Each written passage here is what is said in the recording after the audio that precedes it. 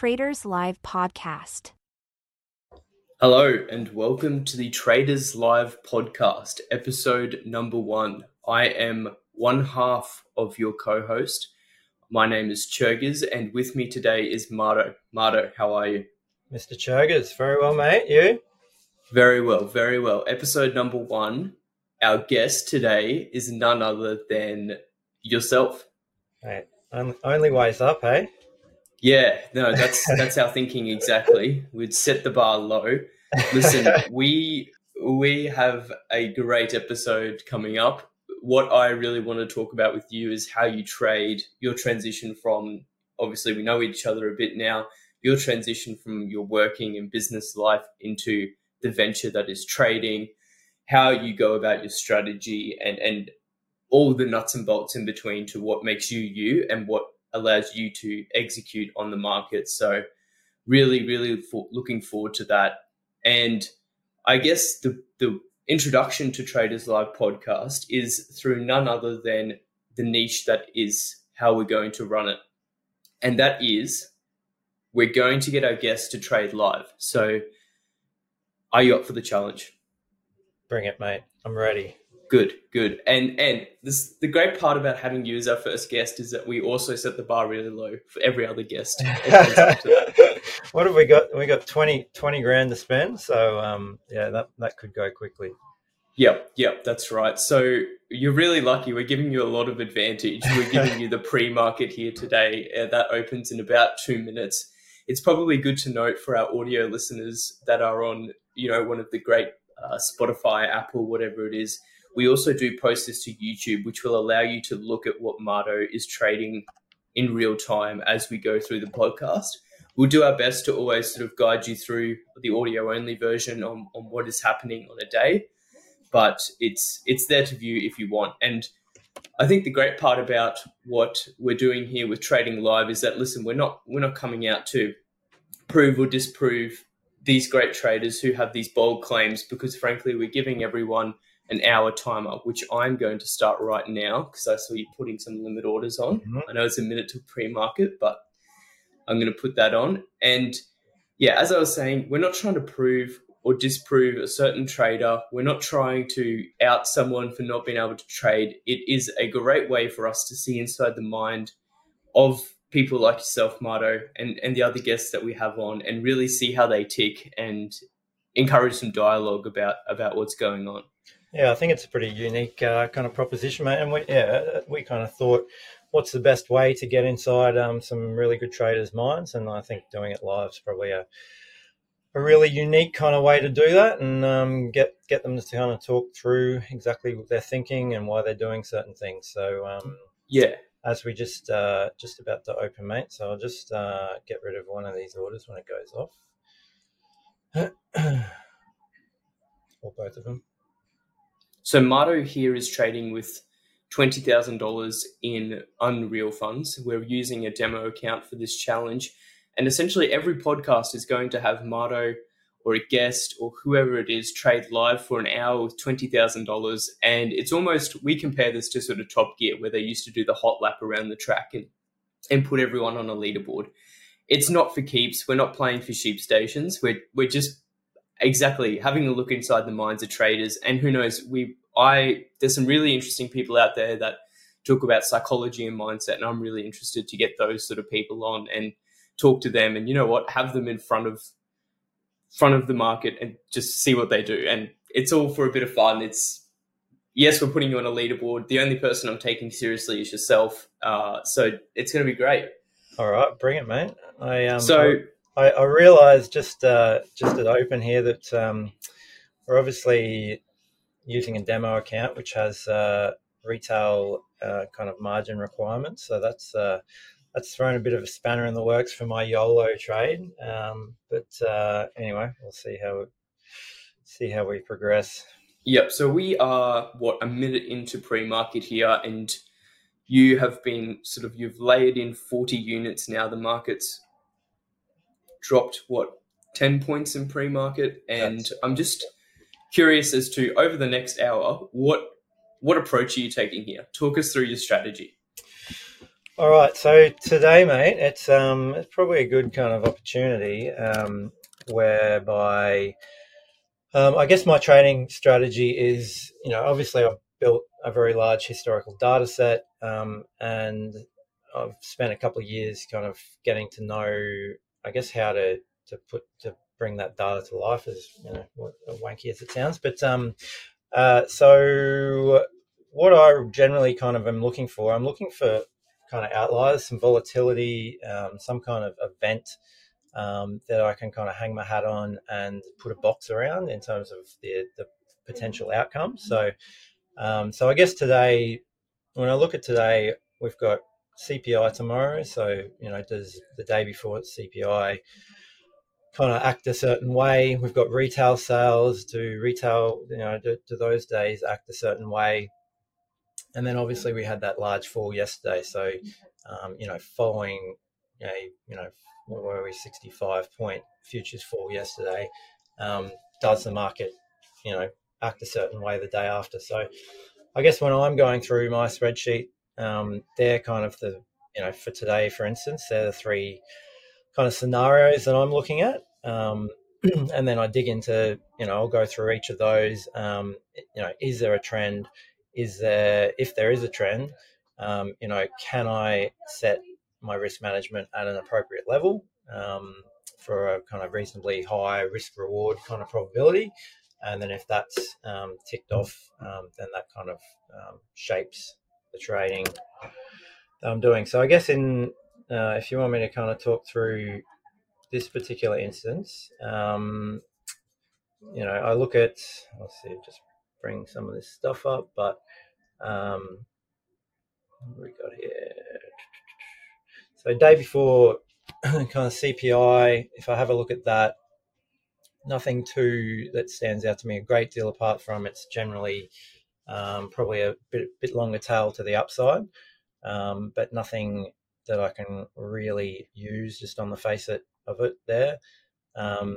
Looking at retail sales, that's normally a big nothing with a couple of decent outliers, but generally just single digit kind of moves from open to close. And then the interesting one for me is that move yesterday where we got the 60-point fall. So following big drops on Monday, we generally get a bit of a refresh back up the next day on the Tuesday. So if I'm looking here, and I probably can't see this quite at the moment, but we do get quite a move higher on the overwhelming kind of number of cases. So yep. That's kind of what I'll be looking to kind of target today. With if I look at the moves today low, 25 points seems to be the kind of cutoff there. So that's what I'll be. I guess that's my downside. That's what I'll be looking at. Yeah. Okay. So it sounds like you're approaching this hour challenge here today quite similarly to how you approach your normal day-to-day trading, which is really, really good. A lot of traders that we bring on might be swing traders. They might trade equities. They could have a vast different, ways of approaching the market. So it's important to know that not everyone who comes on the podcast will be able to trade exactly how they like. But again, we're not playing for sheep stations, but it is going to be great insight this morning to see how you trade just as you would any other day. So, yep, sure. Yeah, no, that's good. So we're about 5 minutes into pre-market here. You've got $220 under your name. Let's see if you can keep it, or we'll watch something spectacular. It was meant to be 400 contracts, so I've unfortunately got strangled by the retail margins. But anyway, that's all right. We're in the green, mate. So that's yeah. All right, well, let's move on to a little bit more about yourself. Obviously, we've been friends for some while now, but I think you have a really interesting story, and I really want to get into sort of some of your early career and early life and learn a little bit more about that. So can you talk to me about your first beginnings in work and life, and how you think that sort of shaped you and what you were sort of doing? Were you in the industry? Were you trading? What is your come up? Yeah, I suppose probably start with my parents, and they were both kind of entrepreneurs in their own right. You know, they own nursing homes, um, took a lot of risk. You know, had to make it through the recession we had to have with whatever they were, 18% interest rates with business loans. You know, they talk about feeding me sausages every night and not eating because they couldn't afford it at the time. So so I guess they're probably a little bit of an inspiration from that point of view, and I've probably followed in that probably risk-taking entrepreneurial kind of lifestyle. But grew up Ashgrove, did a few odd jobs. I was thinking actually this morning that my first couple of jobs I think were a petrol station attendant, which I got a trial for, and I ended up spilling petrol all over someone's shoe, so they didn't ask me back. And a cafe as well, where I think I spilt a drink over someone, so again didn't ask me back. So probably not the best person to speak to about that, but then uni, Bachelor Econ Commerce, which gave me a really good foundation. Actually, at school, while we're on it, did econ and absolutely loved it. So anyone I speak to about, that have kids going into high school, that's probably the one subject that I just encourage them to for the kids to, get exposure to, because it's for me, it just shapes the way that I look at absolutely everything in life now. And I thank my my high school economics teacher, significantly in that regard, and I'm trying to pass that on to my kids as well. Yeah. So did your economics teacher particularly shape your high school outcome or give you any particular insight or guidance through that period, or did you just really enjoy the economics subject? I enjoyed it, mate. And he was an older gent, and he just had a passion for economics. But it's strange. It's the one thing in life I think that has, it changes the lens that you view everything through, whether you're, getting a medium, Big Mac meal at Macca's, or you're, trading millions of dollars. It really gives you, a certain perspective on how you see things. Yeah. So out of uni, you couldn't work at a petrol station, you couldn't work at a cafe. So where did you go? What did you end up doing? Mate, I did. Sorry, I'll just do this one. I went into managing hotels. Okay. So I managed a couple of them.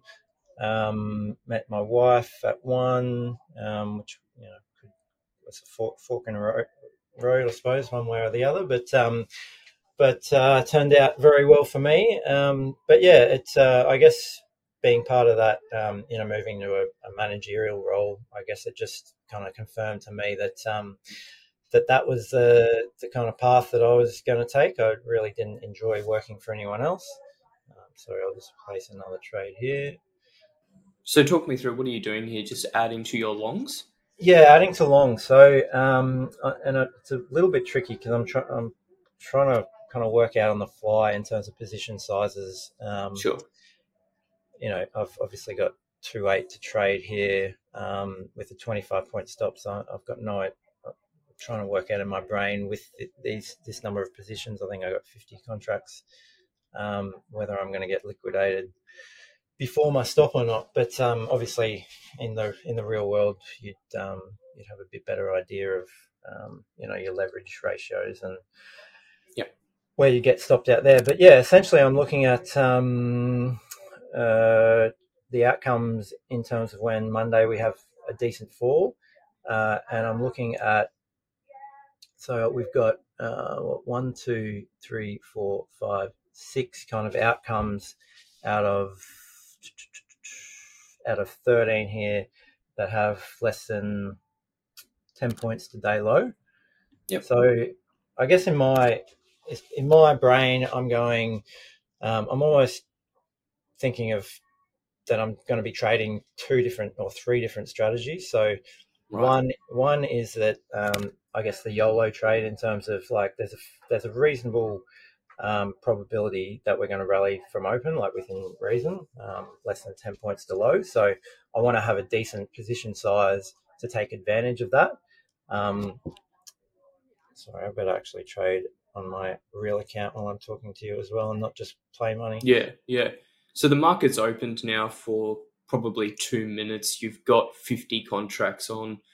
All seem to be in the money. It's interesting to hear that you're not looking at where the market is relative to the candles before. It's sort of just all channeled through that data set and the box that you trade around. Is that right? Yeah, exactly. Yep.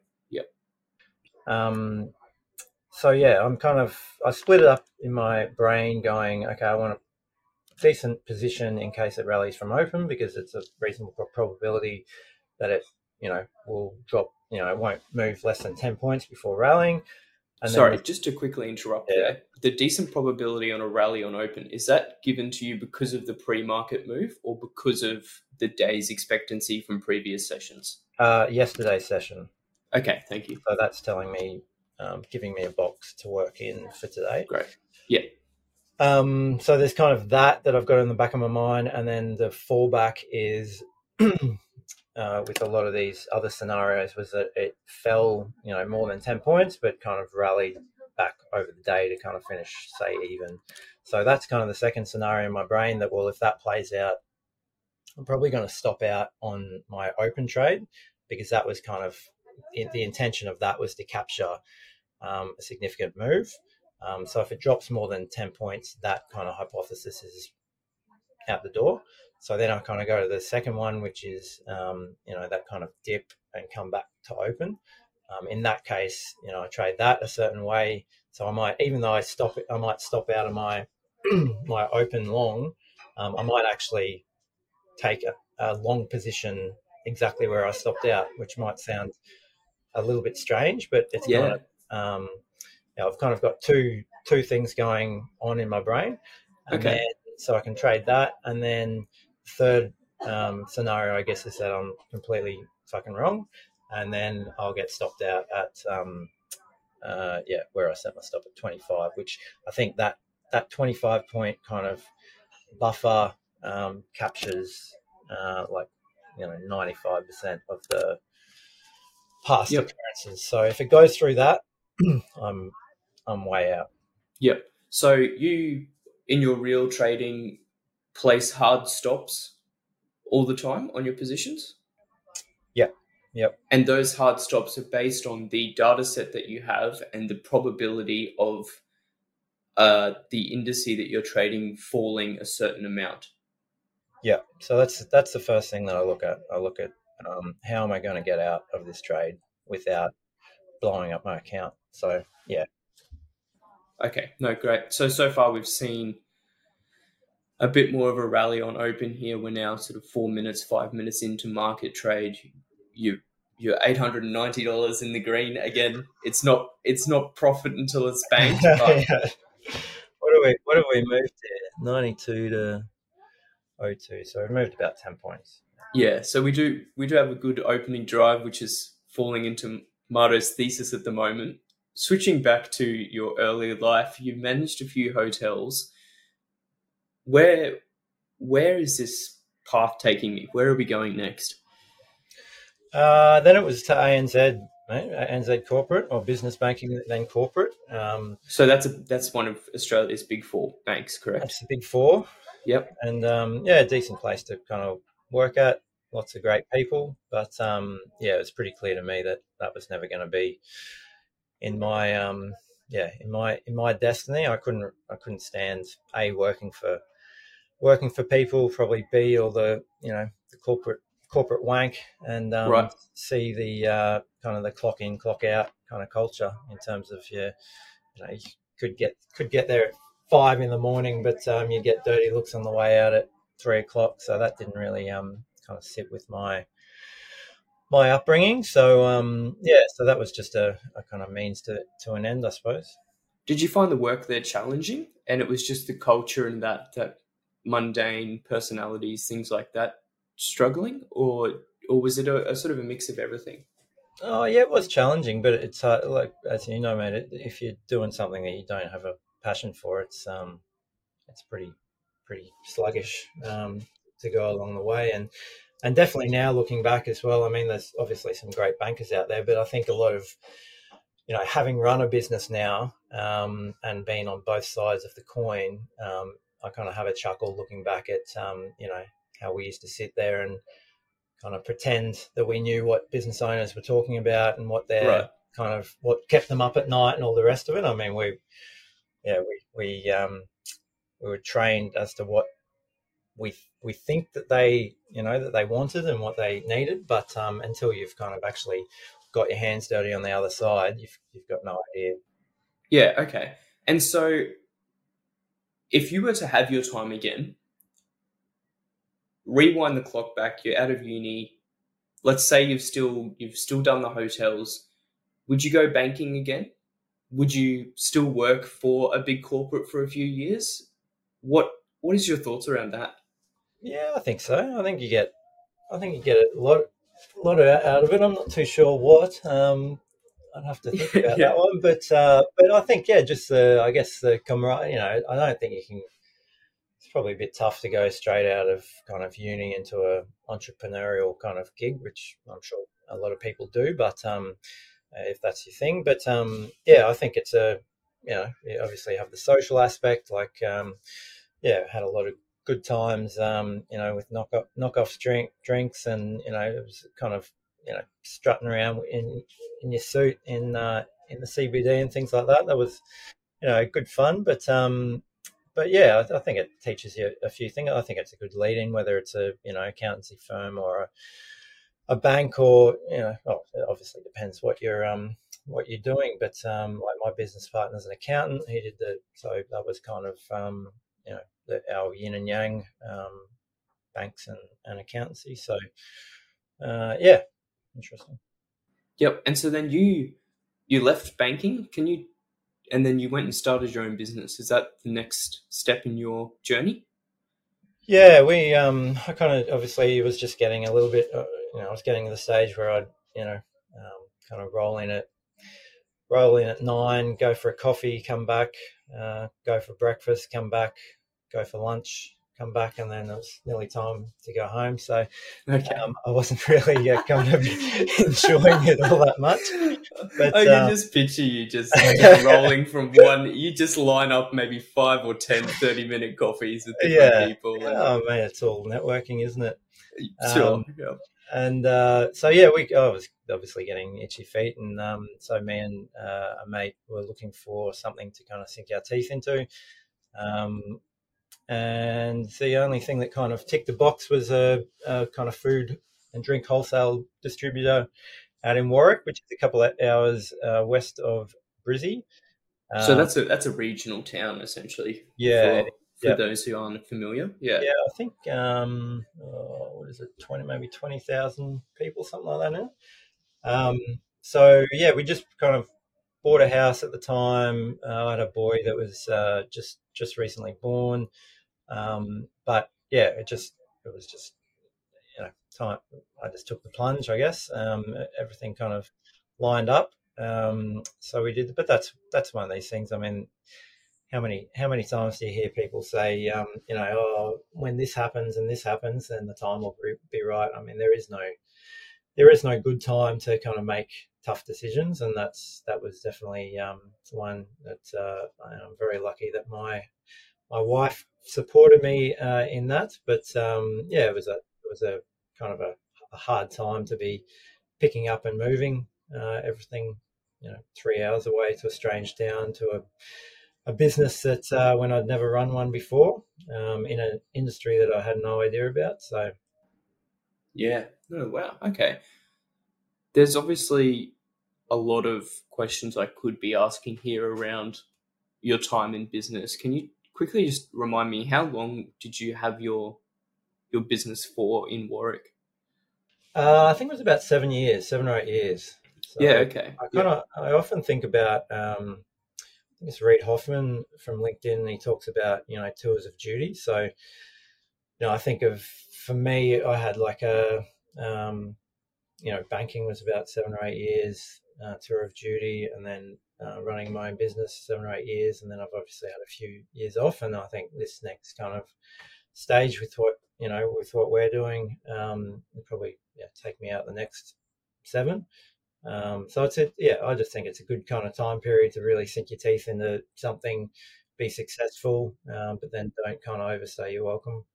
Yeah, okay. And did you sort of turn that business around? Did you inherit a good business? Did you just build the business and then, spoiler, you ended up selling that to a multinational, correct? But what was that journey? Did you inherit a bad business and have to learn to turn that around? Did you just organically grow it? What was your strategy? It was a really good business. It was a niche distributing school canteens, actually, which was interesting. But So you would distribute the items used in the school, like canteens and tuck shops. Yep. So think of anything that you find in a tuck shop, from chicken burgers to the packaging to the drinks to the ice blocks, and everything in between. So it's really good. Don't see much of that anymore, mate. It's all health food. It's all salads. Yeah, I know. Is that right? That's the way that they were going. Yeah, back in my day. Yeah, we managed to sneak a few things in there, but yeah, no, it was a good business and it was super niche, which really appealed to me. So it was kind of, it wasn't on their own. Obviously, those canteens aren't big enough for the big guys to kind of worry about. But when you're doing 100 or 120 or whatever we did of them, you could margins were probably 5 times industry average. So it was good from that point of view. But yeah, kind of a shot. It was a good business, and then I took over. And one of the big kind of lessons out of it, and this is embarrassing coming from banking, but I was so focused on the sales for the first couple of months that I kind of forgot about debtors. So we got a few months in. I was pretty happy with how sales were going, but we had no cash. Obviously, our working capital was just decimated because we hadn't been collecting any money. So which was as I said, a bit embarrassing, but yeah, that was a really good lesson. Obviously learned a lot on the way, but yeah, we took a really big hit the first probably 6 or 12 months. Just obviously when you're a young guy you're youngish, taking over a business that you know nothing about, you get every competitor. Sorry, every competitor. Yeah, that's right. Attacking you and kind of trying to put you out of business. So we had a rough, probably first year, and then had to kind of build back up from there. But we ended up, I think, we ended up doubling turnover over that period, which probably doesn't sound like a great deal, but it's a pretty cutthroat industry, and you got to work pretty hard to kind of take market share off every other man and his dog. So yeah, so we did well kind of in the end, and as you said, kind of transitioned a sale to one of the bigger competitors that we had. Yeah, okay. There's probably 1,000 lessons that you've learned during that time, and I see this on so many other podcasts with traders or entrepreneurs and everything like that, and they talk about that 7-year tour that they did and very much brush over, took the business and did this. But I mean, when you are in that business every day for 7 years and you've just moved your family to this rural area, you've got a fresh small child there, that you've left this stable corporate job. Can you just talk to me about getting through that time of, I guess, was there uncertainty, and talking about that time of uncertainty where you must have had those days where you're going, what am I doing? I should have just stayed the corporate route. I should have just provided well for my family for the next X amount of years and not have had this stress. What in the trenches, what was that like?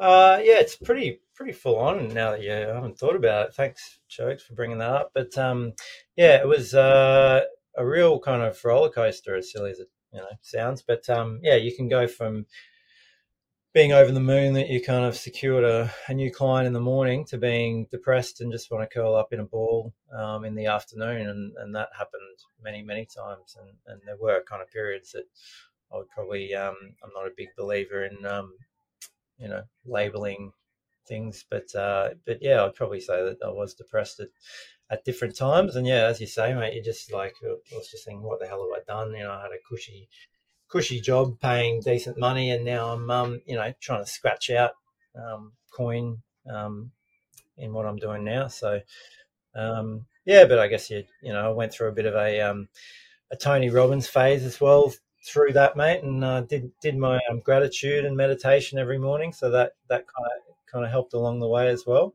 Yep. And did that time period for you give you a lot of transferable skills to trading in a strategy framework or a mindset framework? Do you think there's a lot of transferables there between running a business and then, I guess, in a way, you're running a business now with your trading? So what are the similarities between those two ventures? Yeah, I'd probably say it's more around mindset, mate, that just, you know, discipline and ability to take risks. I mean, that can not always be a good thing, but, you know, risk mitigation as well. But, yeah, I'm not sure how many similarities there are, but definitely, yeah, I guess the ability to kind of get knocked down and get up again is probably pretty central. Yeah. Mate, coming back to your trading challenge now, we're 17, 20 minutes into the regular trading hours session. You've got the 1 hour time frame chart up, and you've just scrolled up because there's just a straight green bar on the 1 hour time frame.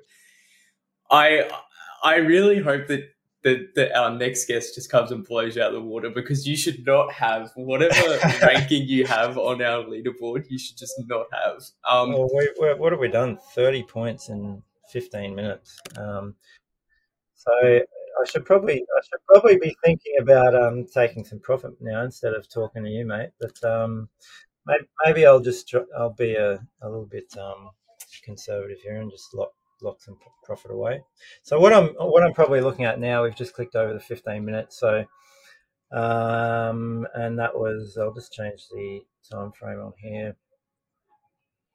We've got 92 to 12, so we're at a 20 point first 15 minutes. So if I look at, so again, at this point, I'm going back into my data. So I'm just going to take some profit in another account as well. Doing both at once. I love it. So yeah, so what I'm doing is I'm looking at all the other days where we've rallied greater than 15 points following a futures drop the previous day. And I'll just look at it without that.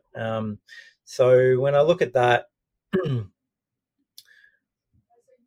there's probably not that much more room to kind of move looking at history. There's a few outliers a little bit higher, but you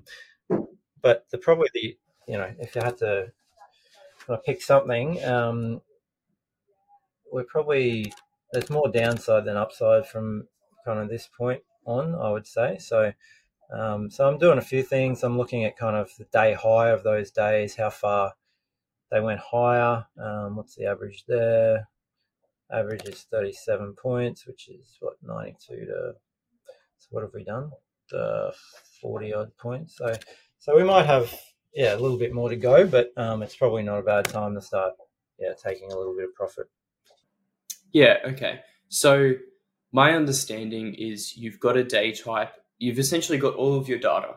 You filter your day types based on previous sessions, and that gives you an expectancy within, you'd obviously have a standard deviation of days, or not a standard deviation, but a bell curve of days that could potentially play out in the morning.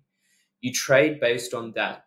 Talk to me about when you exit. Are you exiting when you are, one standard deviation up in terms of expectancy for the day in range, or do you try and play to those upper bounds, the extremes, the outliers in your data? Where do you choose to have those exit conditions based on the range of the range of data points that you have in your data set? Mm-hmm. I think I've learned over the years to not be too greedy and just start taking profits along the way. yeah, whether it's every 10 points or whatever, yeah, again, it depends on what the data is telling me. So, I'll normally look for, if my hypothesis is playing out, I'll start taking profit at probably the minimum point of that range. So, like if today, for instance, if looking at that 15-minute move, if the smallest move to day high was 25 points, I'd start taking profit at that point at 25 points above. And then, if the maximum move was 70 points and we're getting towards 70 points, that's where I'd, want to be completely kind of closed out. Yeah, yeah. Okay. No, I think that makes sense. Yeah. No, that's really interesting. So you've now scaled back. I think you had 50, 60 units at one point this morning. Yeah, 50 or 60, yeah, something like Yeah, that. and you've now scaled that back. You're just carrying the remaining 20 that you got in at the low of pre-market, essentially.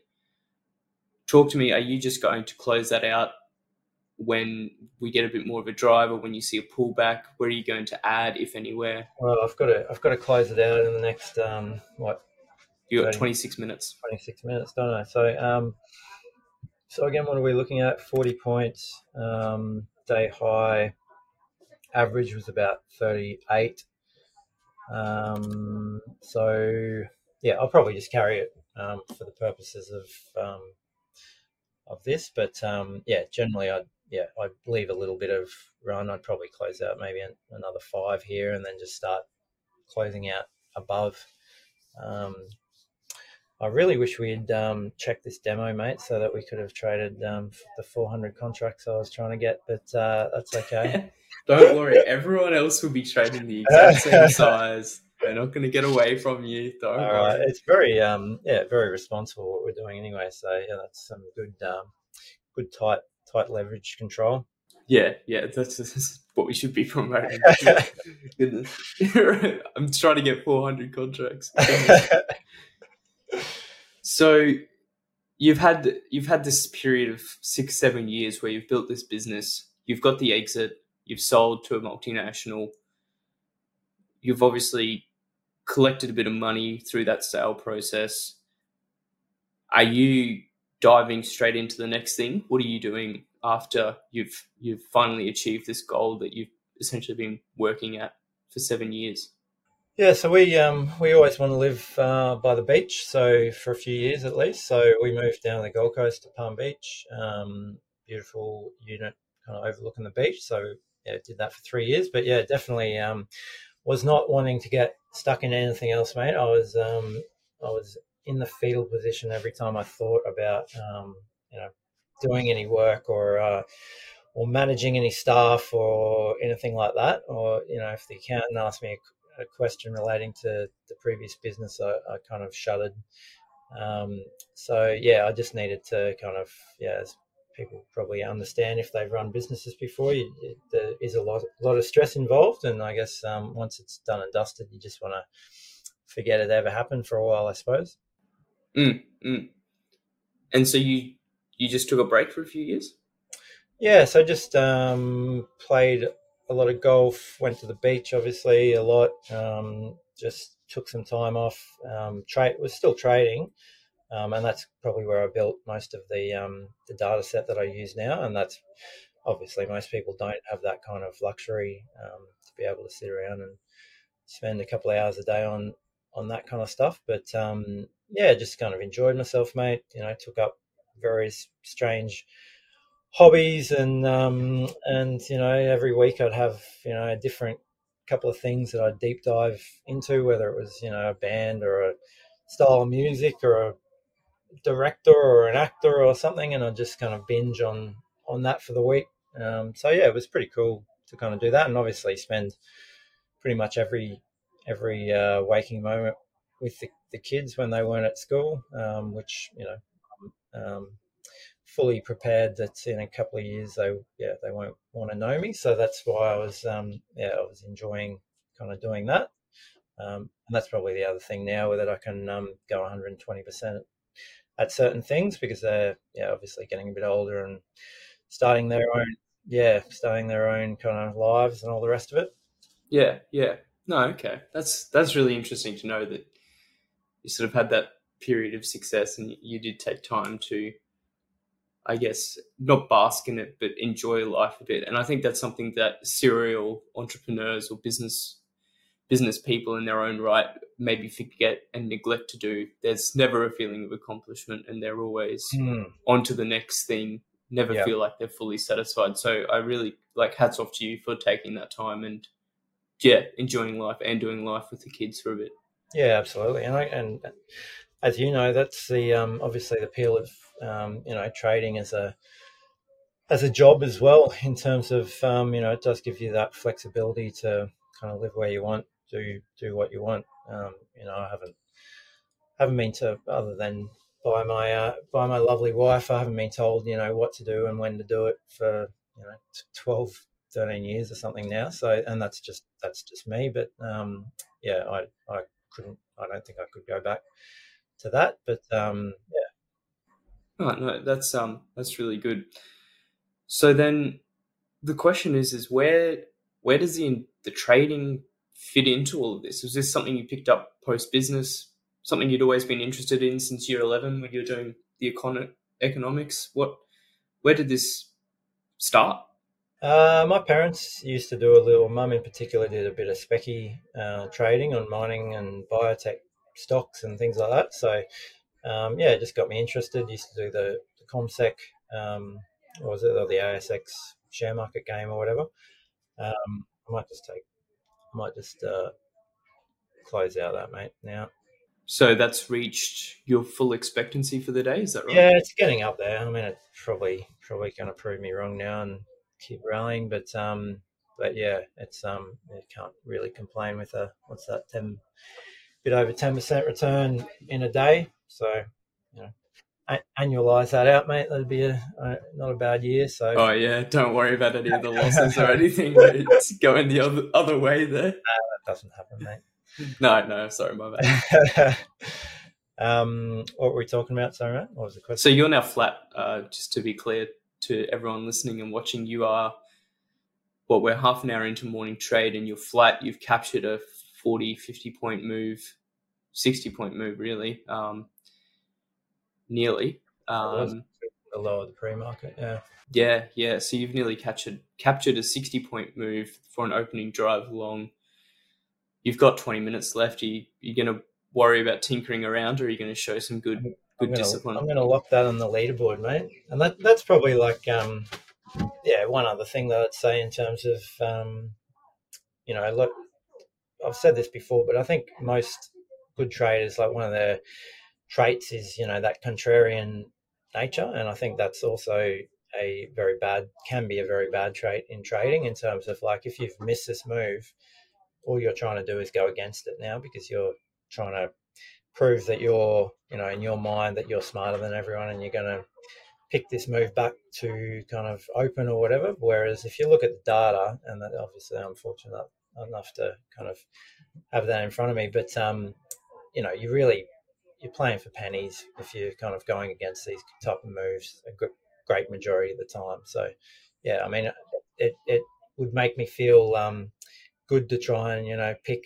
a turnaround here, but at the end of the day, you probably to get any type of decent short move back here, and it'll probably prove me wrong as we're watching it now, but it's minuscule kind of probability. So so there's no kind of appeal from a statistical point of view for me to try and trade that back to mean or whatnot. Yeah, and I mean, for me personally, like, I think what will make us such a good duo in terms of co-hosting podcasts and asking guests to come on and chat is I'm obviously a lot more beginner or junior compared to yourself, and I mean the characteristics or the traits you've just described there of trying to go against the grain and pick that move, that contrarian move, is something I still struggle with. So yeah, absolutely. It's good to learn that, and it'll be good to hear different perspectives from different guests and be able to sort of harness both my sort of more beginner questions and those basic sort of understandings that I have, and also overlay that with your more experienced sort of view and ask some of those more deeper and in-depth questions to those guests and really get both parts out and really get value from both of that. So no, I'm looking forward to that, just between you and I. So mate, just back on trading now. You did some sort of share market games. You said that your mother was very into the stock market for a bit there. Was it something that you did passively throughout your banking, hotel management, business time, or did it just come purely after that? Yeah, I remember. It was funny in the hotel. We had a bit of all the other staff started a bit of a campaign, a DM for DM campaign when I first started, which was David Martin for duty manager. I'd take funny pictures with the DM for DM. I'd go around and take funny pictures with the clients, with the customers with funny glasses on and fake teeth, and then when the event manager came in the morning, he'd have his desk plastered with these DM for DM photos and all this kind of thing. But it was probably in hindsight a mistake for them to put me as manager, because I spent most of the time in the office watching the markets at night. But so it was kind of a thing that I did all the way through, on and off, I suppose, and then got right back into it just before COVID hit, which was probably good timing. So you were in equities at this point? No, CFDs, index, playing around with a couple of FX and a few things, but mainly indexes, because that's I was following a guy at the time, just getting into, again, back near the start of COVID, who did futures, so I was kind of following him. Yep. And so you essentially grew that over COVID. You became more and more confident in your data set as time went on, and you built that out. Yeah, COVID was just gut. It was all gut. So again, I was following one guy, and he nailed it all through COVID, and that was it was obviously a good time to get in, but a bad time as well, because I was trading very small contracts at the start, because I was just getting back into it. So if I'd started a couple of months before, I probably would have been trading 5 times the amount. COVID was incredible for me. I mean, and it was also because the platforms, the brokers kind of didn't really get their risk management in line as quickly as they probably should have, in terms of for the first month or two, we'd be gapping at 100, 200 points, I think it was, on a Monday morning.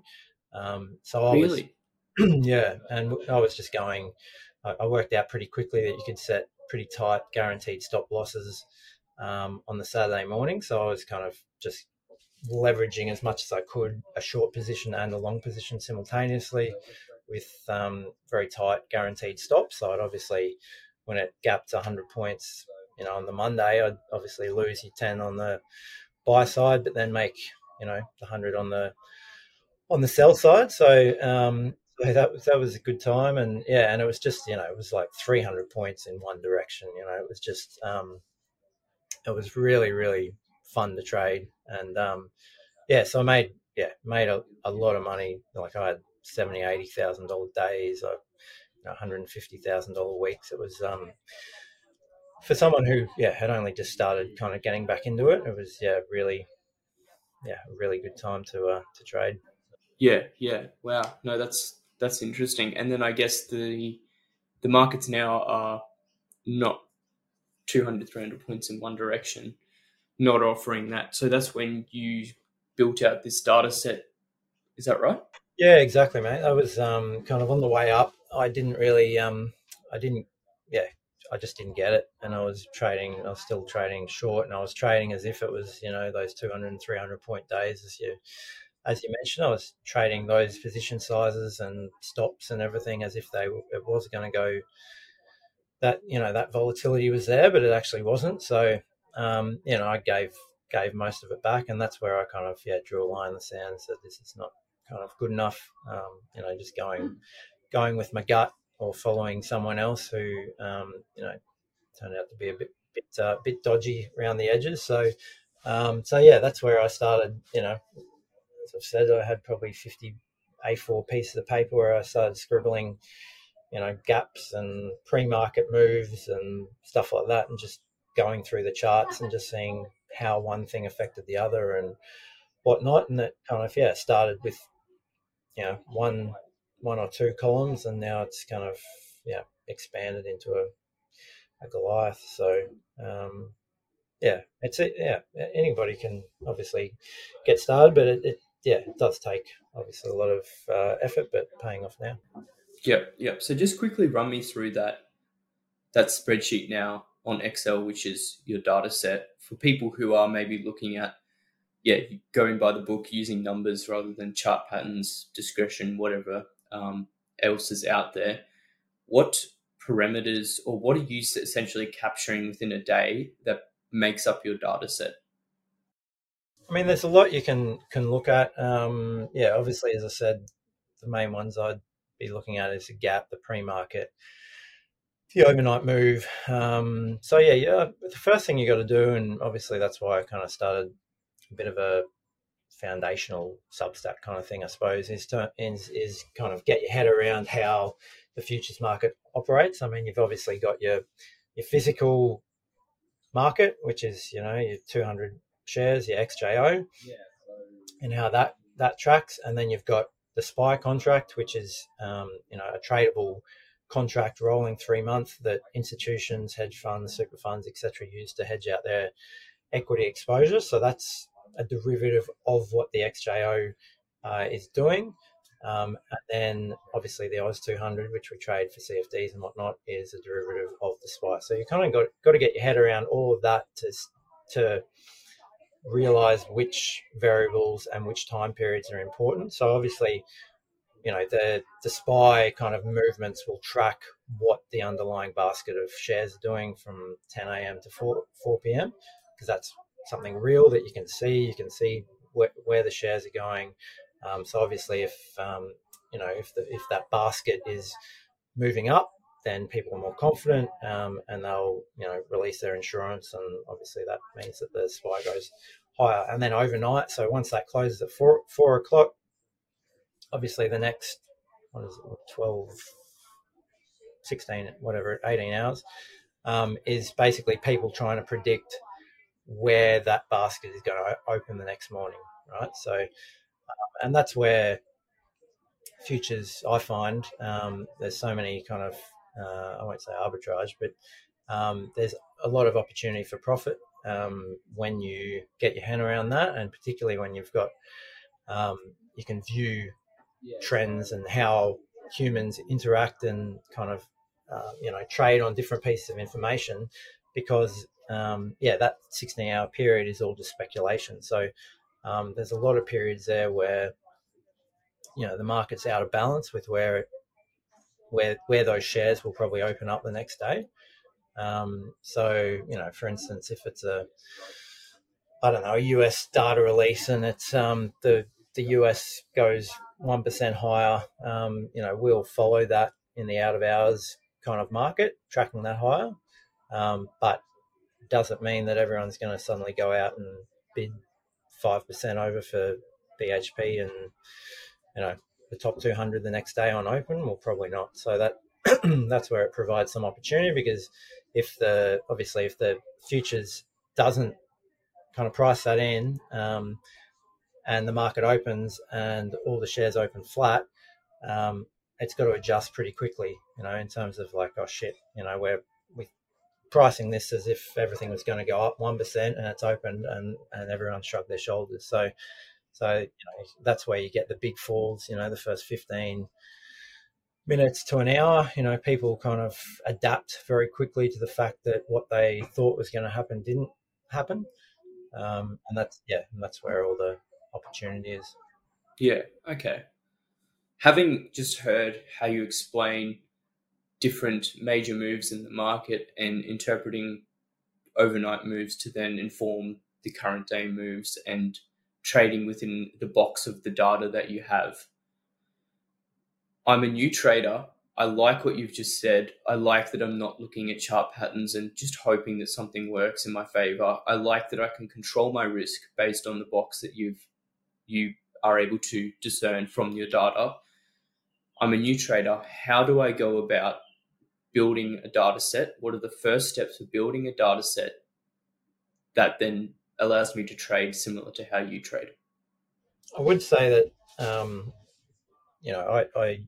I use this for my trading, pretty much 100%, but I encourage people to just use it as a tool, along with technical analysis, macro analysis, it all comes back to your trading style, your duration of when you're holding trades, all the rest of it. I mean, these are all kind of factors, but yeah, I repeatedly say just use my stuff as a tool along with other tools in your arsenal.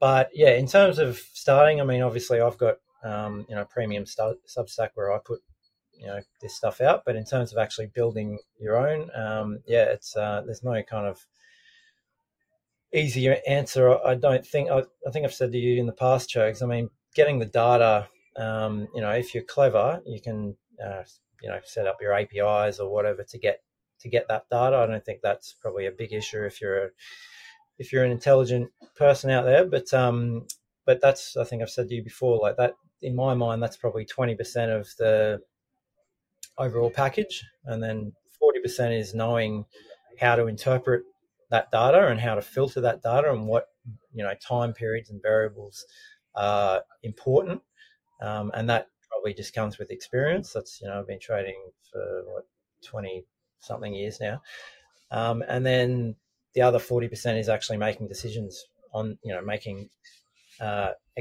good executions on that data. So that box that you see there, I mean, that's something that I'm still very much working on, and that's where your psychology, emotions, all that kind of risk reward ratios, all that trading plans, that all comes into it then. Yeah. What sort of work have you done on building that mental side of your trading, those discipline like rule sets, your frameworks around your mental of a day-to-day? What have you done with that to essentially get that to a place where you feel confident in the market? Yeah, good question. I think for me, it's all in that data set. Like, I don't get excited anymore. I don't get depressed. I don't get anything because it's all there, and that's a bit sad in a way, but it's also good in terms of that I've just got certainty. That's I sleep well at night.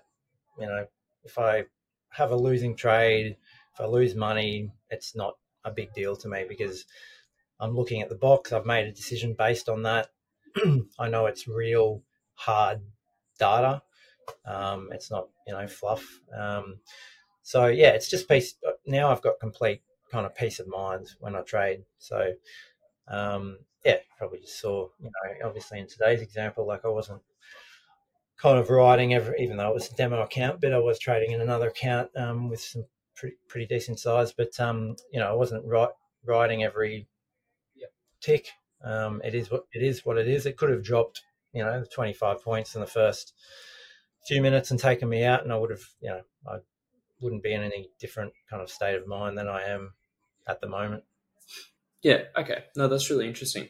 You sort of touched a bit on losses there. Is there a loss that stands out to you in your time trading? Is there one that you went, I've did it this time?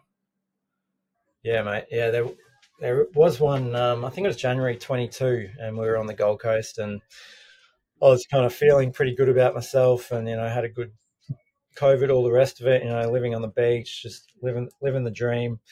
And I'd started kind of doing a kind of a Warren Buffett style, buy the index and hold it in a CFD account, and I'd keep adding to it. And on top of that, I set also limit buys every 50 or 100 points below the market to, the whole, as I said, the Warren Buffett markets always go up and in the long run, blah, blah, blah. And I probably didn't do my maths properly on the, on the position sizing and how much capital that I had to buffer. And I think it was January, and it had already come off 10%, and I kept buying and buying, and I think I forget how many positions, but 700 positions or something like that. And it came off a few hundred points, and then I remember one morning, waking up to a lot of notifications and SMSs and all the rest of it. And it had fallen, I think that was the night that it fell 300 points overnight. And I got stopped out 3 points from the bottom. So they liquidated me 3 points from the bottom, and it rallied back 150 points or something like that. So I still had, I think, 100 grand capital in the account, but for whatever reason, their algorithms kicked me out at that point. And that was, I think, 500 or 600 grand. I kind of, lost over that short period, which, obviously set me back significantly. But always, as I've kind of said, and it might sound a bit strange, I don't know if other people do the same, but I actually get pretty pumped when that kind of stuff happens. I mean, obviously there was so you were excited when you lost 500 or 600 grand. Well, there was obviously you were out partying. There was obviously a period where I kind of sat with head in hands, but I kind of had that bit of excitement once I got past that, in terms of like, okay, now you're on your own. Like, essentially, I burnt the boats, right? The saying of who was it? The Spanish conquistadors or whatever, that they, so they couldn't go back when they landed wherever they landed. They burn all the boats, and it was like, I kind of got a bit of an exhilaration in a way, which might sound a bit strange, but that there was no that was it. I was on my own from that point on, and there was no failure from then on. So, but it's interesting. Like, now, obviously, I've learnt plenty from that, and I remember reading after that I think it was Ray Dalio made a comment like, every asset class in your lifetime will drop more than 50% twice or something like that. So when you kind of frame it in that perspective, like, it was pretty stupid what I did, but definitely a pretty decent kind of learning experience. Yeah. But it's important to distinguish there that although, the timer just went off. Hold that thought. That is the end of your 1 hour trading session, that 1 hour challenge. Mate, that puts you in spot number one. Am I just want to put that there. You are in spot number one. The total number of people that have done this is exactly one. But enjoy the glory while it lasts. Yes. I didn't blow up I think it'd be a bit hard to blow up the account, but I'm glad that didn't happen.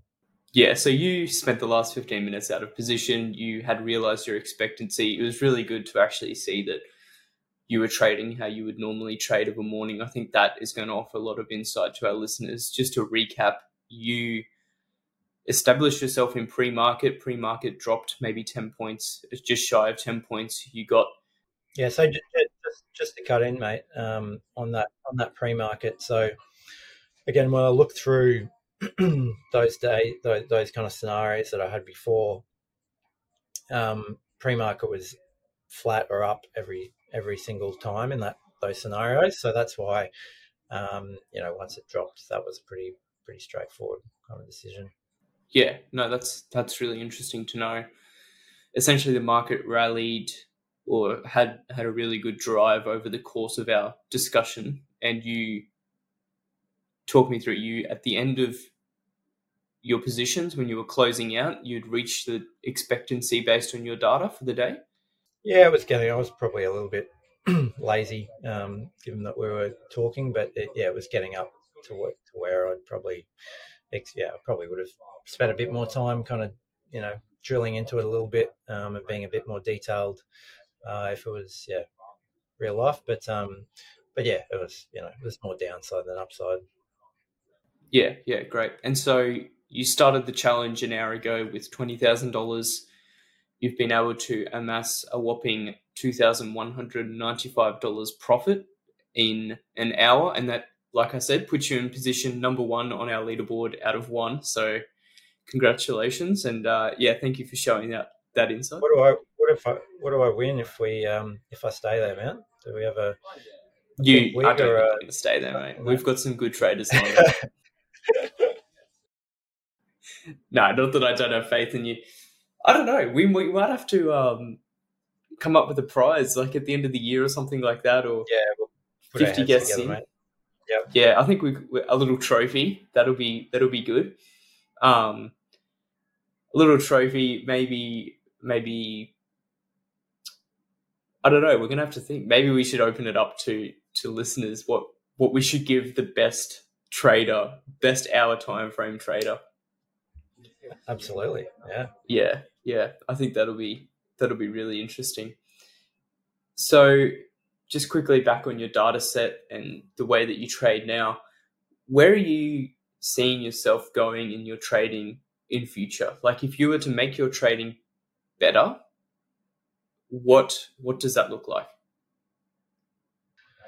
I don't think it looks a great deal different than what I'm doing now, to be honest. I think I said to you the other day, like my challenge is really around not continually kind of trying to push the envelope and look for something better and try and outsmart myself. Like I've got a very good kind of strategy and it's all working very well now. But all my kind of losses come from me, testing out different hypotheses that I really don't have to. So it's probably more about just automating it now in terms of the discretionary decisions that I'm making, just kind of make them a little bit more mechanical and going from there.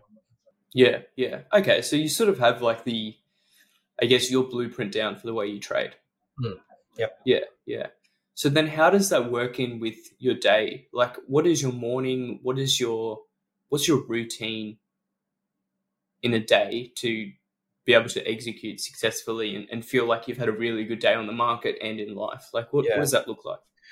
Yeah, mate, I'm one of those annoying people that are up super early, and I'm a 4:30 kind of riser and hit the pool at 5 when it opens at the gym, and then do a bit of a steam and whatnot, and then normally head into the office or to Starbucks to do the Substack and kind of review the night and anything that interesting happens and kind of setting up the scenarios for the day and things like that. And then I'll go pick the kids, grab the kids, take them to school, head into the office and kind of play the open for an hour or two. And then normally go to lunch, try and do something, play a bit of golf or do something for a short period, and then go pick the kids back up. And then sometimes, head into the office if I'm feeling kind of particularly motivated to get some more stuff done at night. But I think, mate, just like I don't, again, one of those annoying people that eats pretty well and doesn't eat a great deal and exercises and stuff like that. I find that has a significant kind of impact on my mental state. Like I think I said in one of those challenges that I did, the one day that I kind of lost money was the one day I didn't go to the gym. So whether that's a coincidence or not, but I think it definitely has a big hand in making good decisions. And mate, as I've only got two shirts, so I don't I don't get decision fatigue by having to worry about what shirt or clothes that I have to wear, mate. You're not Mark Zuckerberg, just between you. That's what you think, mate. Yeah. Well, you must have a good good personality, because the wife doesn't get good dress attire. She doesn't get any hair to look at. So it's got to be something on the inside. It is. It's got to be personality, 100%. Or I'm just have good physical attributes. Yeah, but back on topic.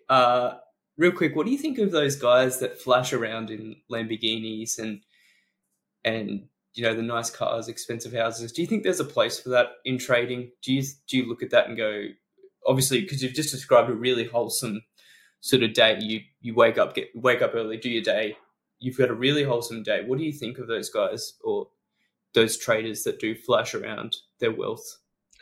Yeah, I don't really have much of an issue with it. Like, I suppose if I had a penchant for Lamborghinis, I'd probably be looking to do the same thing. But yeah, I listened to an interesting kind of interview with that Tim Sykes the other day. Funny you actually mentioned that, and he really uses that as to try and inspire people to kind of hustle and work hard and all the rest of it. So I suppose I think it has a place from that point of view. But in saying that, I know a lot of people just use it for a bit of a wank. But yeah, I guess that if that makes them happy and it's not kind of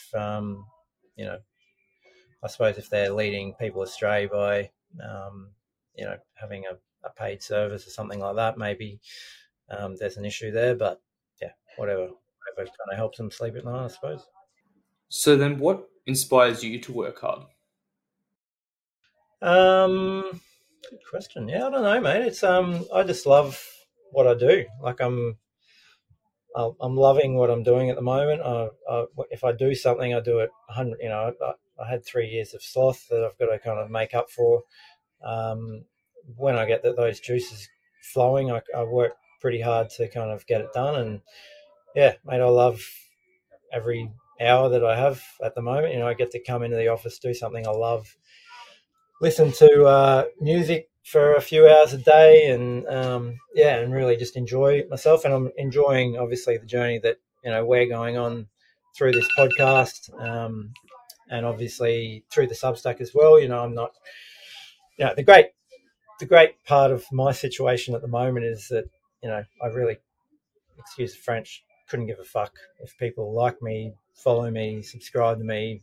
I just really enjoy what I'm doing, and I'm enjoying, helping others, just have another tool in their kit box for trading. I've got a passion to, they say 90% of retail traders lose money. Like I don't think it needs to be like that. It's been a real kind of eye opener when you see in black and white that the market can be fairly predictable in certain situations, and then it's just up to yourself to kind of work on your own discipline and to kind of stick to those